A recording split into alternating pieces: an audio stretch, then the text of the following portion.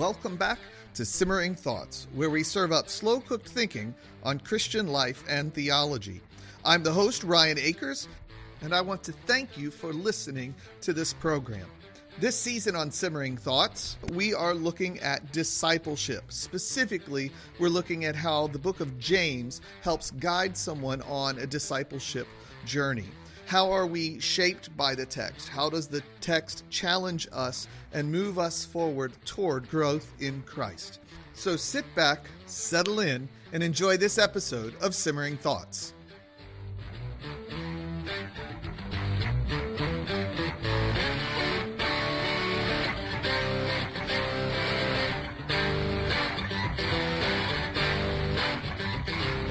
Welcome back to Simmering Thoughts. My name is Ryan Akers, and I'm the host of the program. And today, as we continue our discussion on discipleship in the book of James, I am joined by Casey Holenchik, who is a pastor from way west of where I am, still a coastal state, but not quite Florida. And I'm going to let him introduce himself just a little bit more. Casey, go ahead. Thank you, Ryan. I am a missionary pastor with Village Missions, last assigned to California, little town in Northern California. We are on a family break right now, hoping to get placed over the summer into another rural, small town in the United States, bring the gospel to places that most people have forgotten about. My wife, Hope, we've been married for 14 years, just introduced our 8th kid about 2 months ago, and excited to dive in and get into God's Word. I am excited as well. And right now, as the calendar happens to have it while we're recording this, both of us happen to be in a fantasy baseball league that one of my old pastors runs. And we are facing each other this week, and Casey is beating me soundly right now. So understand that there's a little fun that's going on around the edges. We have gotten to know each other pretty well over Twitter over the last little bit, and I really enjoy Casey's input on all sorts of things. So I'm really looking forward to this.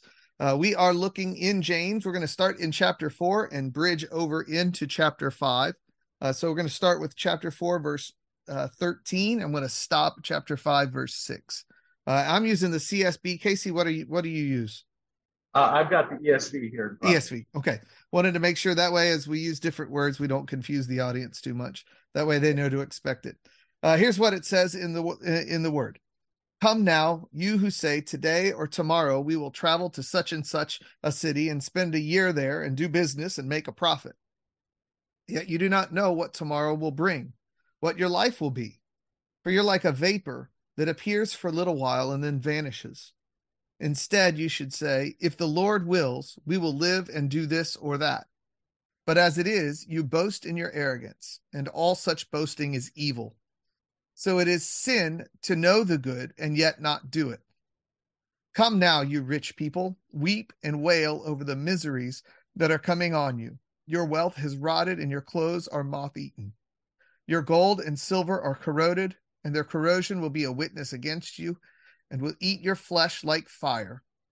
You have stored up treasure in the last days. Look, the pay that you withheld from the workers who mowed your field cries out, and the outcry of the harvesters has reached the ears of the Lord of hosts. You've lived luxuriously on the earth and have indulged yourselves.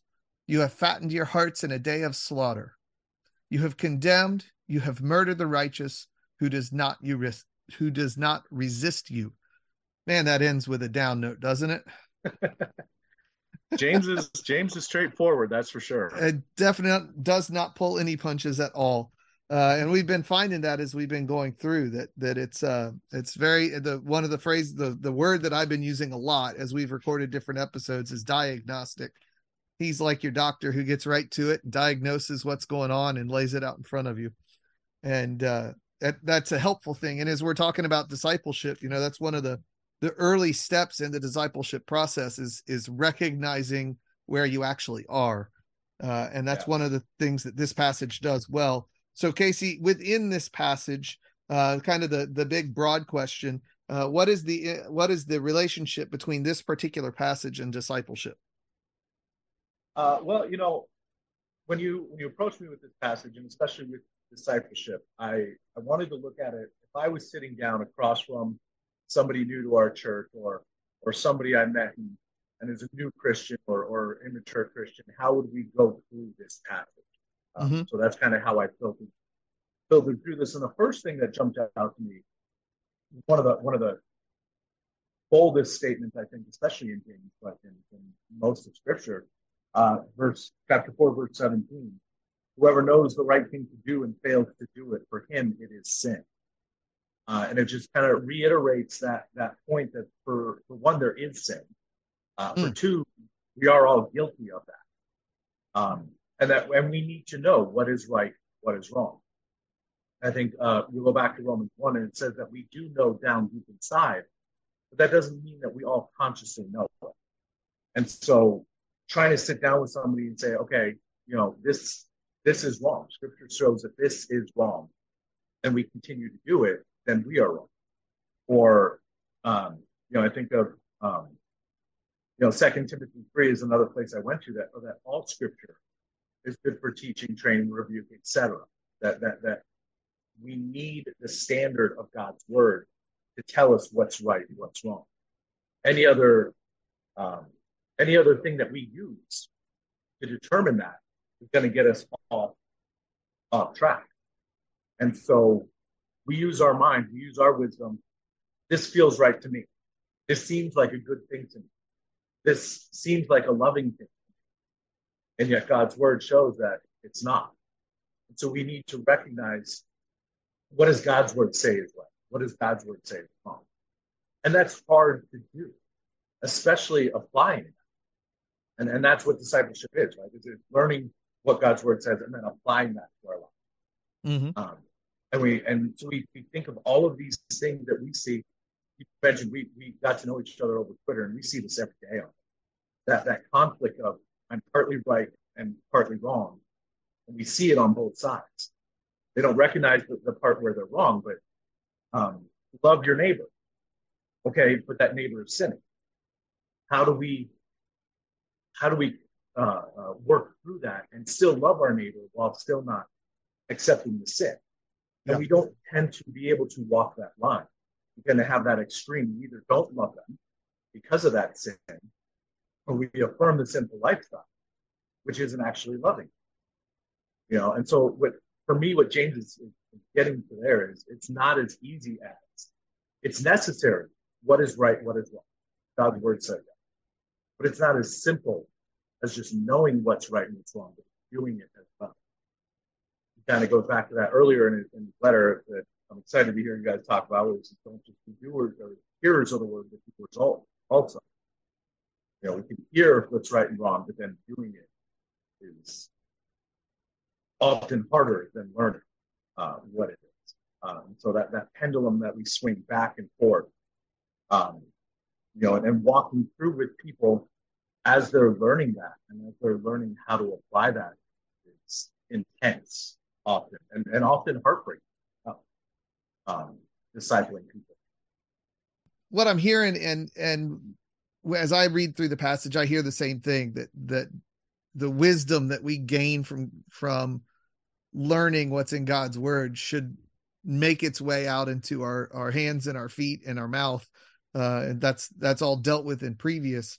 And it also is even to what it is, and recognizing who we are in terms of our lifespan and in terms of the decisions we're making, compared to we've got our grandiose plans that we come up with, and the Lord often has different plans for us.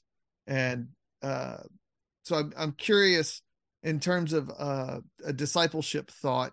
You attacked kind of the end of the very last of chapter 4. If we were to take a step earlier than that, the idea of how we do our planning, how we figure out our days, what are some things that you hear in there that are along the lines of discipleship? Yeah. It's, to me, I read the first part of our passage in chapter 4. And it shows how important the new us is. That new us in Christ, that the old is left behind, the old is dead. We are new creatures in Christ. And I think this is for both 4 and 5, but especially 4 right here. Um, we have to shed our old beliefs, our actions, our morals, our traditions, our superstitions, our habits, and we have to adopt the new ones that Christ puts on us. And what that looks like at the end of chapter 4 here, I'm making these plans. Like you said, I've got these plans. I've got this idea how things are supposed to go. I've got this, life mapped out for what my life is supposed to look like and where things are going to go. Um, and and it's us that's doing that. Yeah. I will go do this. I will go do that. I will accomplish this. I will whatever.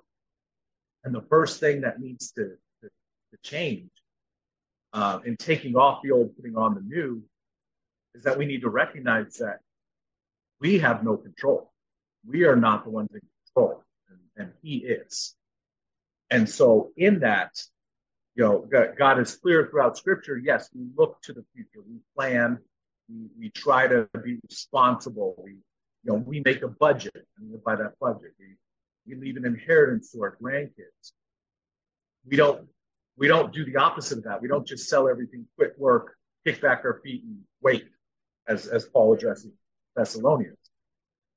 But that right perspective of God is the one that is in control. He determines how long that future lasts. He determines how long we are here on this world. He determines the steps that we take. And in all that we do, it is not our plans that matter, but it's to seek the will of God. Mm-hmm. We don't let that paralyze us because we don't maybe not see it clearly. But in all things, seeking that will and submitting our plans to that will. And I think you and I have both had an opportunity to go through that changing of what our plans were in the last couple of years. What was it? 2.5 years ago, I was looking at not really going anywhere, staying in Southern Indiana, and was exploring the idea of going into ministry. And you were in multi years into working at a particular church, and now 18 months later, 2 years later, we're both in totally new situations at the Lord's direction, and being able to accept those new callings and then to respond to them. It's a part of the discipleship process, and with that is often recognizing the assignment that the Lord has for you, and that's kind of where, in a way, that's where James is going with the next part as we get into chapter 5, as he's waking them up to, hey, here were what your plans were. This is not what you're called to. You need to be doing it this way instead. And he switches to kind of a warning instead of an encouragement, which is kind of where chapter 4 ends. He goes all in on warning as we get to chapter 5. Weep and wail over your miseries. Man, nobody likes the miseries, and we try to get out of it, especially our modern age. We've got a time period now where we're really pain averse, and we don't want to allow ourselves to sit in pain for very long. We want to get out of it as soon as we can. I don't think that's really necessarily all that new in human history, but it seems like we have an especially bad case of it right now, that we're just really pain averse. And it's interesting that those who the world would be successful are the ones that are shown as being in need of this weeping and wailing. So what would you do as you were walking through this type of a passage? Well, just first, I really like what you just said about how pain averse we are right now as a people. So many of us think of ourselves, we kind of think of ourselves as Job as we're going through some of these things. And the reality is, and you just triggered this in my mind, is we're much more like his wife or his friends. Yeah. No, okay, do what you need to do to get out of this pain. You can't sit in it. You obviously did something wrong, so fix it and get out of it. And sometimes that's not what's needed. Oftentimes, one would argue that's not what's needed. And sometimes you need to have these reminders. and different. I think it's a different motivation for what Job was going through than what James is talking about here, of course. But that idea that you brought up, that pain of birth, really resonates there. Yeah. I see with James here, I tried to. You can, for me, this is one of my things where I can get lost in the details of passages like this. Try to break down every word and every example and all of that. And so what I tried to do is not do that and pull back a little bit. Yeah. And kind of look at a broader thing and use the example he's given. He's kind of like a business owner. And the business practices that you use and that you're running your thing with are not good. They're immoral. They're evil. They're wrong hearts, wrong priorities, wrong thoughts. And then again, you see that change that God doesn't. And now that you are, going with James, now that you're a Christian, now that you are in Christ, those same business practices you were just doing cannot continue. That you need to change all that. And maybe that's going to be recognizing and sitting in your sin for a while.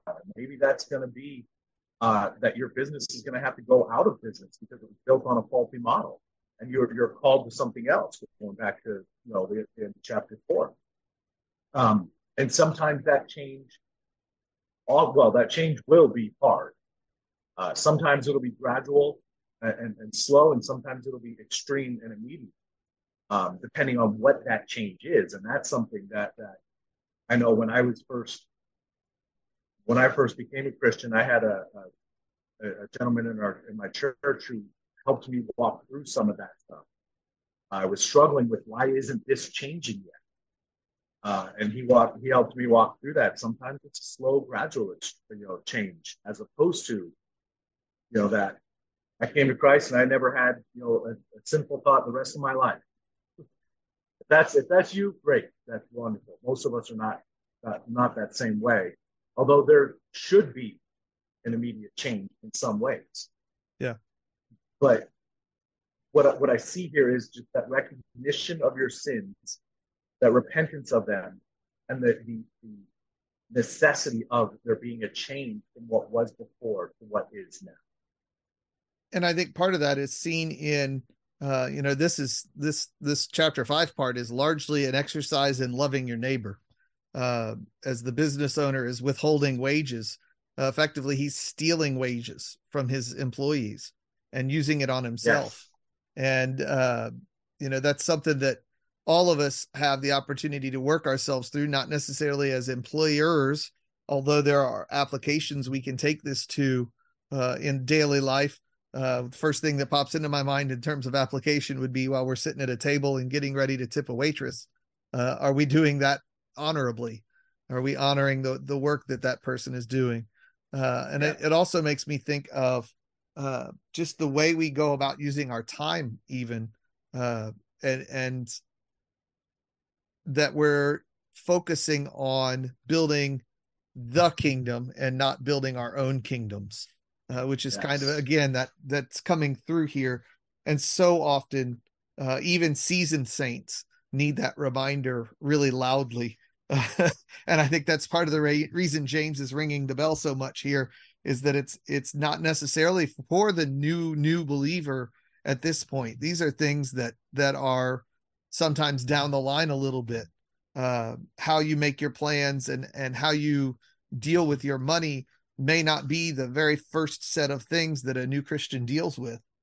And from a discipleship standpoint, knowing when to shift from into dealing with a particular area versus another, that can be sometimes a really big challenge. Absolutely. And that's the thing that we all need to remember, is that we are never beyond needing and having discipleship on us. We are to go out and make disciples, but we're one of those disciples that are being made as well. And so we always need to be attuned to that. And it's so easy to think that we are doing work for God's kingdom because, again, going back to that pendulum, right?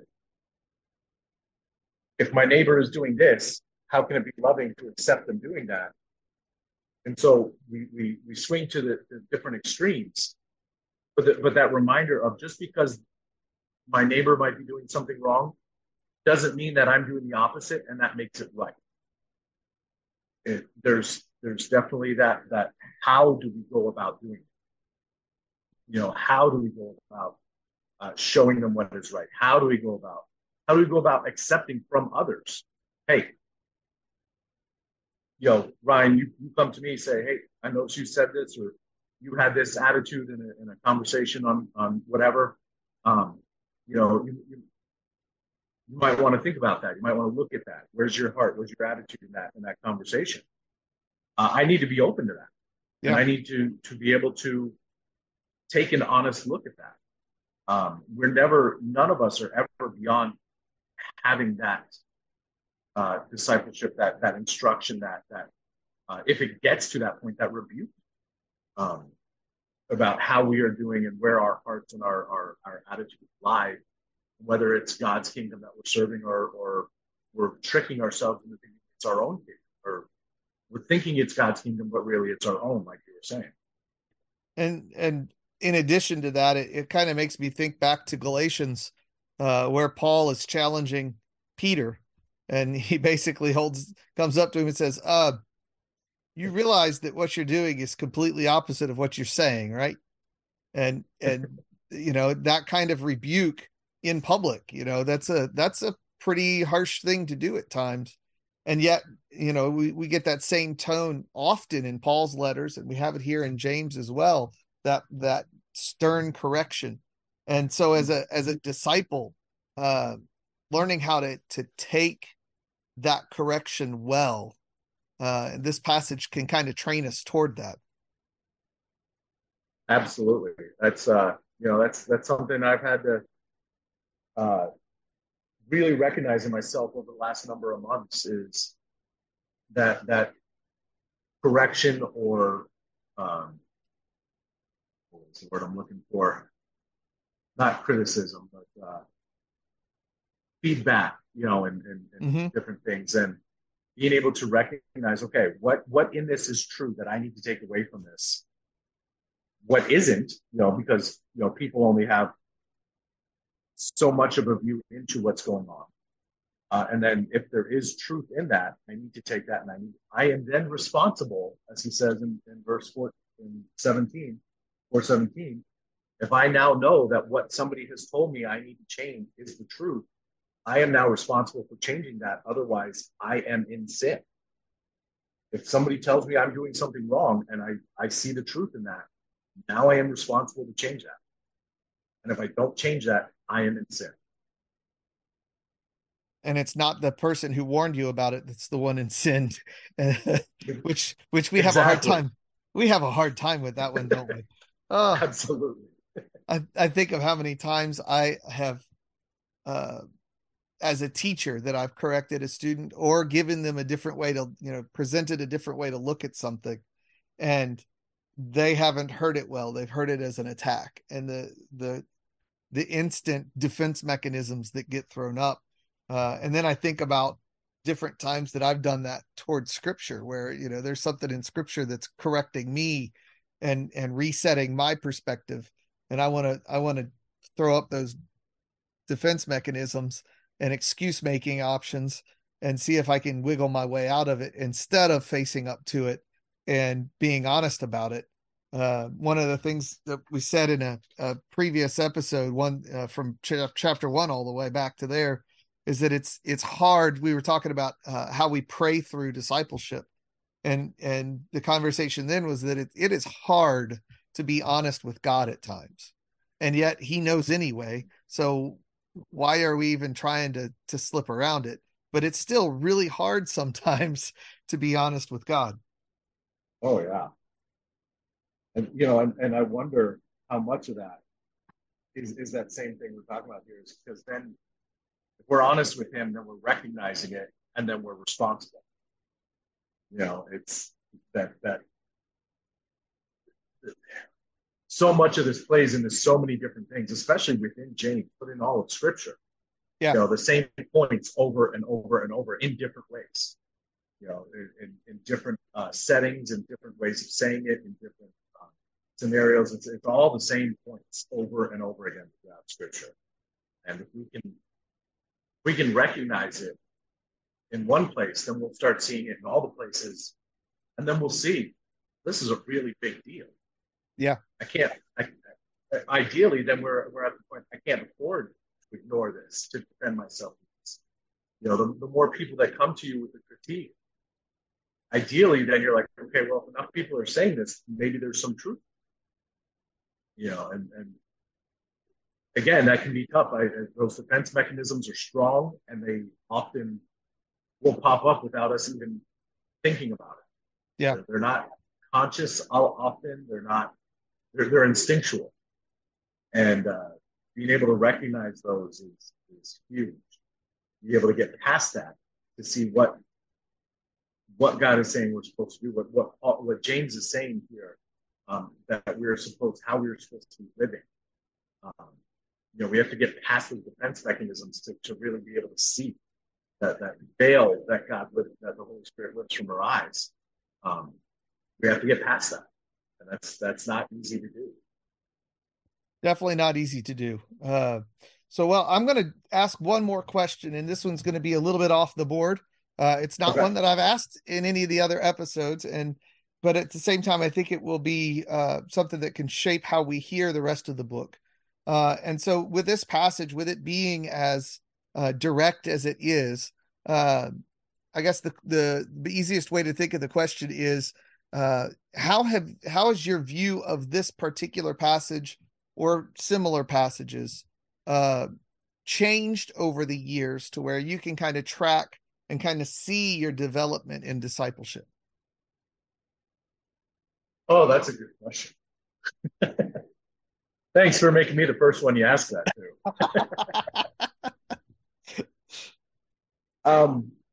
It's especially the end of chapter 4 there. That's a very familiar passage. It's easy to have a superficial, at least, understanding, or most people have sat through a sermon on verses 13 through 16 there. That you're not the one in control, that God's the one that makes the plan, that, all of that. Mm-hmm. And so just the depth that I can see in that is not something I can necessarily quantify. Right. But it's huge. And then just the fact that the beginning of chapter 5 is not one that I just read past, and gloss over. It's not a comfortable passage to read. It really isn't, especially when you try to apply it to yourself. Scripture in general is just, you read through and you read through and you read through, you read the same passage and you see so much more to it. I don't know if you were looking for necessarily like a specific example sort of thing. I don't have that necessarily. Just These are both two passages that the more you sit with, the more you read through and don't just read past, that can change your lives and have changed my life for sure. It's hard to quantify sometimes, and it's really, even sometimes for me, there are some passages I have a hard time remembering back to when I didn't understand it. And these are passages that they can cause a bit of a rough spot, and you can get a little touchy with them, especially at first. And they are easy to read past because as you read, I've found that as I really dig into a section the first few times, I think of everybody else that needs to hear that and not necessarily myself. And I think that's one of the bigger things that I've picked up in repetition, is that it's easier now, having gone through the repetitions of it, to first think about myself rather than think of a list of 3 people who this could apply to, because this is all supposed to apply to me. You mentioned the Second Timothy passage. where all scripture is useful for these things. Well, all scripture is useful to be applied for teaching and rebuke. But the question is who's being taught and who's being rebuked. And if we don't start with me, now we're starting to sit. I can't think of what the passage is right now, but we're sitting as judge over the scriptures rather than sitting under the scripture, with scripture being the judge. Amen. And so, well, I wanted to hit that question just because it's a little bit different question, and this is a little bit different passage than some of the others are in terms of how straightforwardly direct and really finds those pressure points and pins down on them really hard. And so I wanted to look at that in terms of, we don't come to scriptures the same way after 10 years that we did when we first started. We should start to pick up a rhythm of what the text is saying and start to hear echoes back and forth between passages. And so if that's something as a listener, if that's something that you're struggling with, what my suggestion would be to dig in more and to take time to journal or write down reflections or whatever it is, write down an outline even of what you're reading. And that'll help to build those connections. Is there any advice like that you'd like to tack on? I'll just throw one thing out there. What you did with these passages, putting these two passages together as one piece here, because it's real easy. The first one, end of chapter 4. Okay, read that. Okay, I know that. Okay, yeah, I do that most of the time. I need to work on that a little bit. Okay, and move on. Right. And then we kind of, as I mentioned earlier, kind of read past the beginning of chapter 5. Putting those together feels like James is saying, okay, this is what you need to do. Okay, you think you're doing a little bit. So now I'm really going to get into what that means, what that looks like. Yep. So I appreciate you putting those two passages together. And so that's be my advice is, if you're reading through a passage, what is the passage before or the passage after? How do they connect with it? Yeah. And give a deeper sense to what it means. That is a fantastic note to leave off on. So we're going to put a pin in it right there. Next week, we will pick up in chapter 5 and move forward a little bit. And want to say to Casey, thank you so much for joining us this week. It's wonderful to have you on and to have an opportunity to fellowship over the word for a little bit. My pleasure, my honor. Thank you for the invite. Well, everybody, we hope that you will have a wonderful week in the Lord and that you will spend some good time in Scripture. And we will hopefully you'll hear from us next week, and hopefully we'll hear from you through social media or through email or however that might be. Have a wonderful week. Thank you for listening to this episode of Simmering Thoughts. You can find us online with your favorite social media at Twitter, Facebook, and Instagram. You can also email us at simmeringthoughts@gmail.com. We'd love to hear your thoughts on these episodes. With that in mind, if you enjoyed what you heard, please go to your favorite podcast catcher and like and subscribe. Thanks for listening. Have a great week.